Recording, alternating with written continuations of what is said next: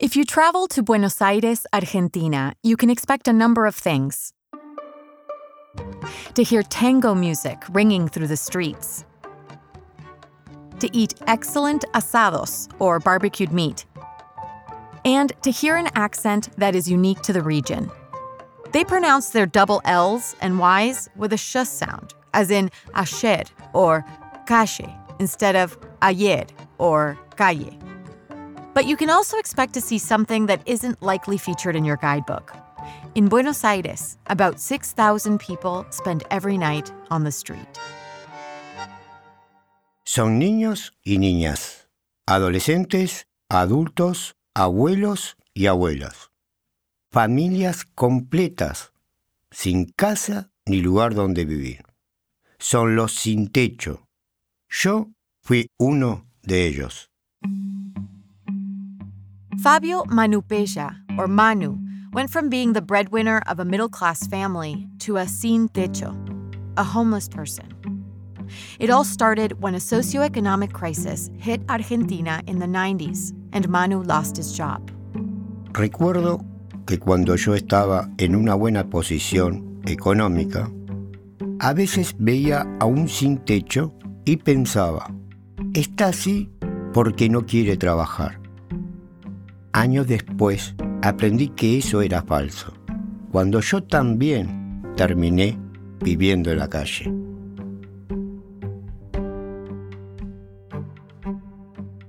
Welcome to the Duolingo Spanish podcast. I'm your host, Martina Castro, and each episode we bring you fascinating first-person stories from Spanish speakers across the world.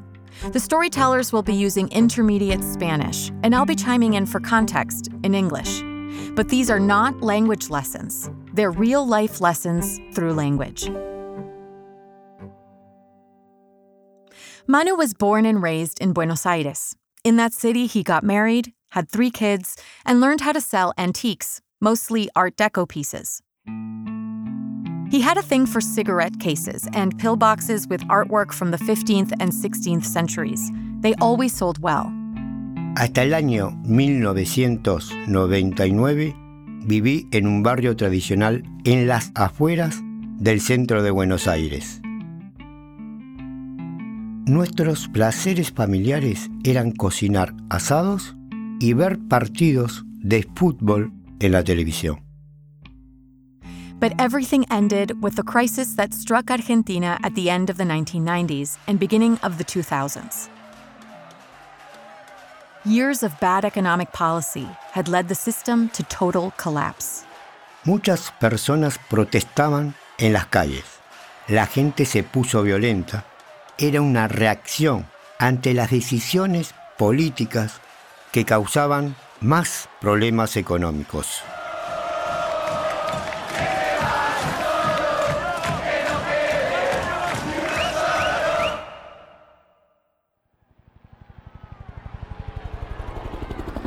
The ex-president, Fernando de la Rúa, fled by helicopter from the Casa Rosada, the president's office. The impact of this crisis even reached the price of the US dollar, which skyrocketed for Argentinians.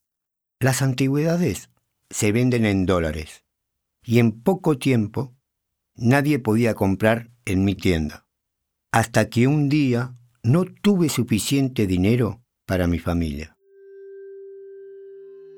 Por eso mi esposa tuvo que empezar a trabajar, limpiando casas y vendiendo en tiendas. Y yo me quedé en casa con mis hijos, cocinando, limpiando los platos y lavando la ropa. Unemployment hit Manu's pocket and his spirit. He became depressed as he failed to fulfill his role as the breadwinner of the family. Mi esposa trabajaba, pero ganaba muy poco dinero. Nuestra vida como familia de clase media y mi relación con ella estaban en crisis. Their marriage didn't last long. Only a couple of months after Manu lost his job, they separated. It was June of 1999, and he needed to leave his house. But he really didn't have anywhere to go. Podía ir a la casa de mi mamá, pero no tenía una buena relación con ella. Tampoco quería preguntarles a mis amigos. He was too ashamed to ask them. Y así, con un pequeño bolso y un poco de ropa, me fui a vivir a la calle.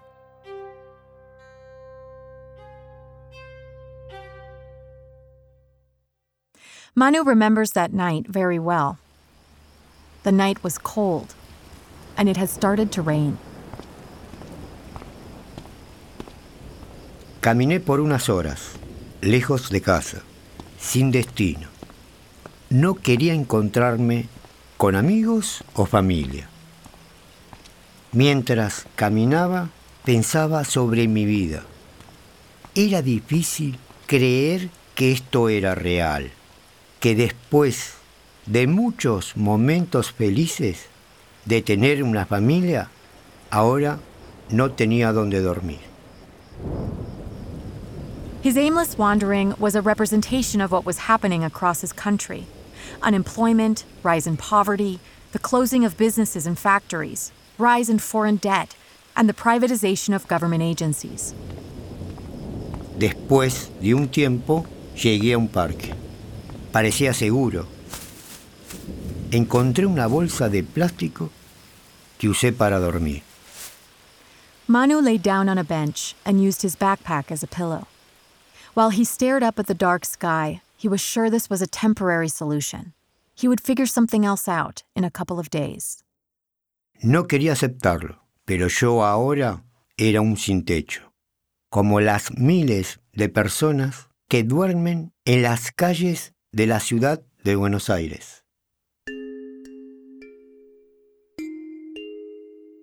Despite living on the streets, every once in a while, Manu got his hands on an antique to sell. Pero no funcionaba.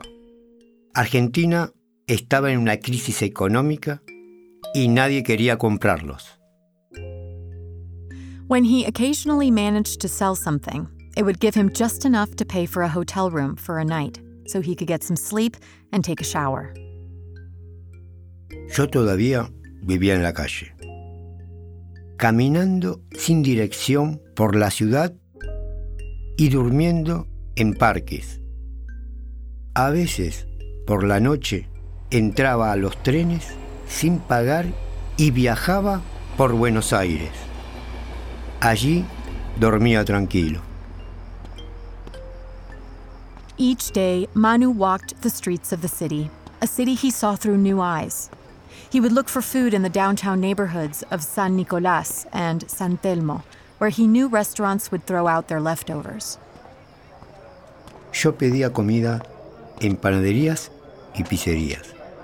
Era triste ver por la ventana de los restaurantes a familias comiendo juntas y felices. The first time Manu looked for food in the trash bin was really rough on him. He felt he had reached the lowest point in his life, but that he had no other choice. Como yo era un sin techo, ahora yo era invisible para el resto de la ciudad. La gente caminaba cerca de mí, pero no me miraba. O me miraban con odio. Me detestaban.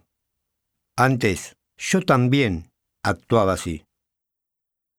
From the day he stepped out of his house and onto the street, Manu's shame and embarrassment kept him from visiting his kids or his friends. He didn't want them to see him in that state, dirty and without a dime. That isolation left him completely alone.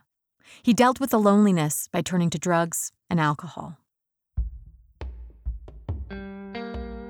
Quería escapar y no aceptar la realidad, que era horrible.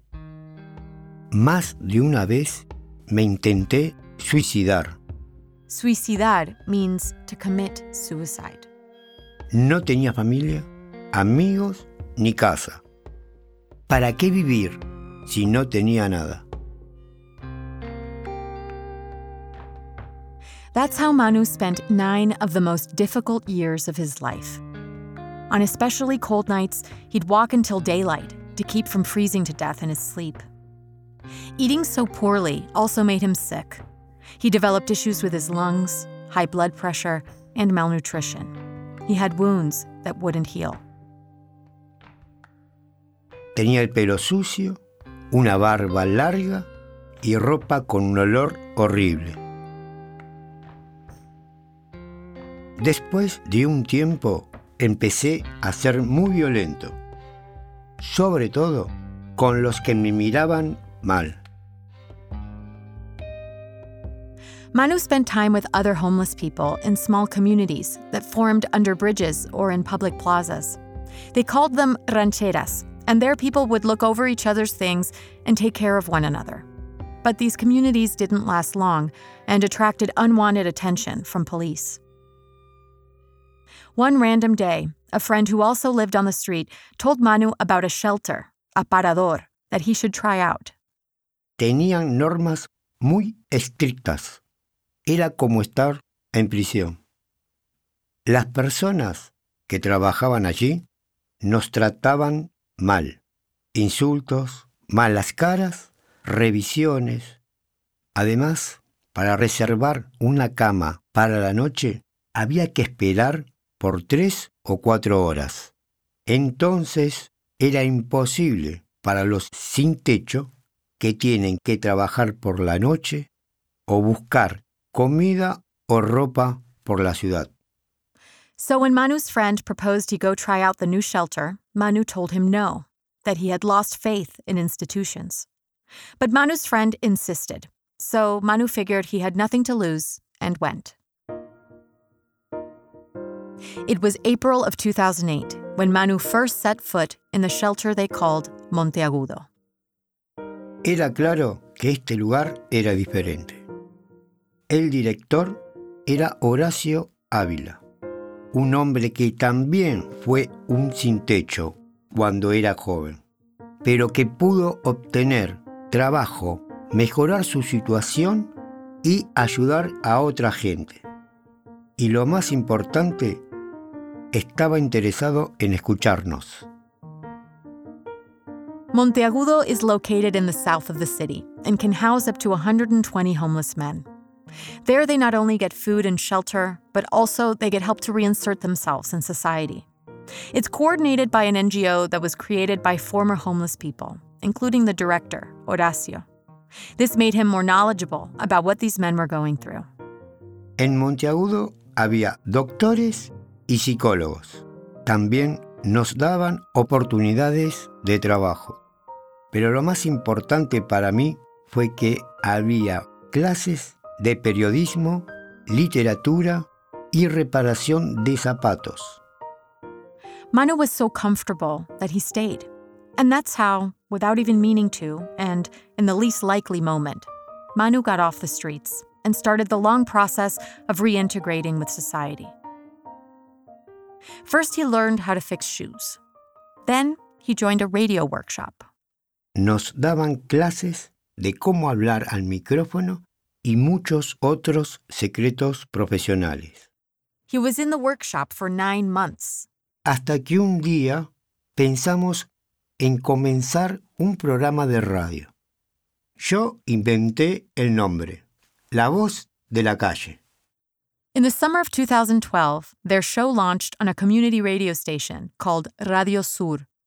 La Voz de la Calle, or The Voice of the Street, was a live show that had sections of heavy metal music intermingled with commentary and discussion on issues like spirituality and sports.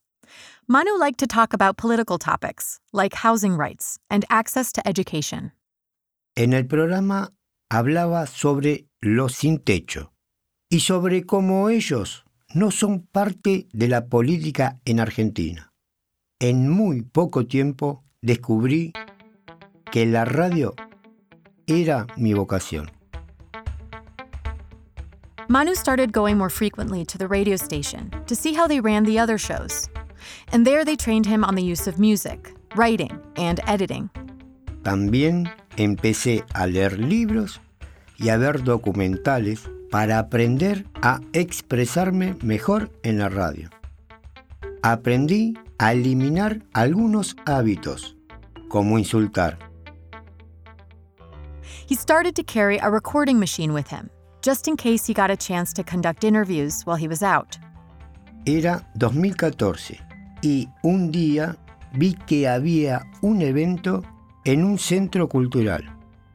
Entré y ahí estaba Mauricio Macri. Mauricio Macri was the mayor of the city of Buenos Aires. Manu was super nervous because he knew he had the most powerful politician in the city standing right next to him.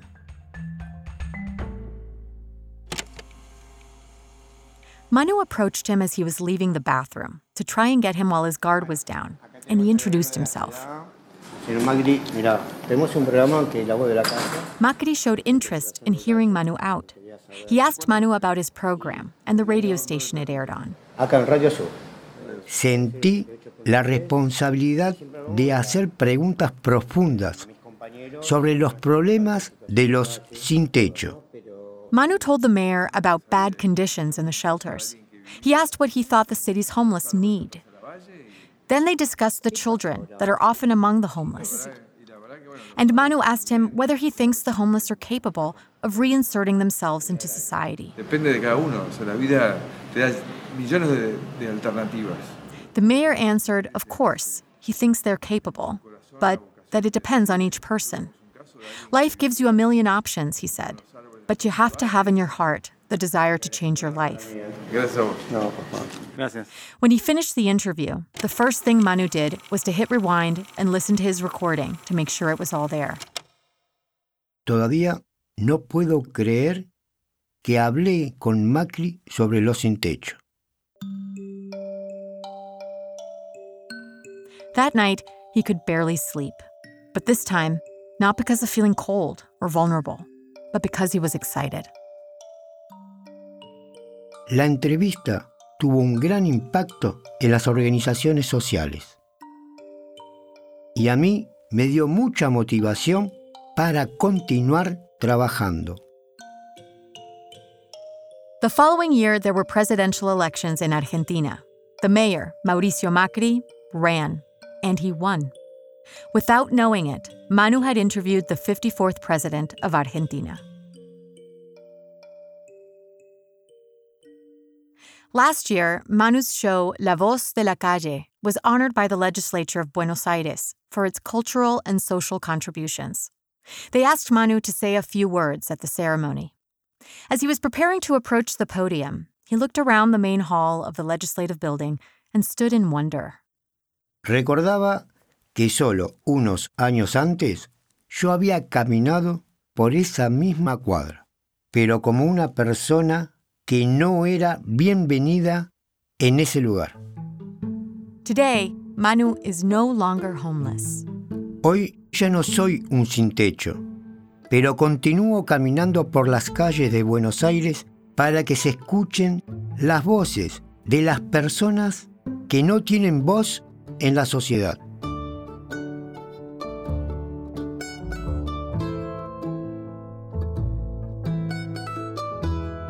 Fabio Manupella has since reconnected with his children and continues to be a radio reporter in Buenos Aires, Argentina. Journalist Mariano Pañuco worked with Manu to bring us his story. You can find a transcript of this story at podcast.duolingo.com. And don't forget to subscribe at Apple Podcasts or your favorite listening app to hear other episodes.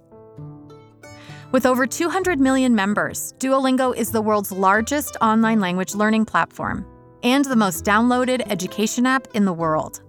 Duolingo believes that everyone should have access to education of the highest quality for free. Learn more at duolingo.com. I'm Martina Castro. Gracias por escuchar. Before you go, if you're looking for a way to test your advanced Spanish, we recommend you check out the new podcast from TED en Español.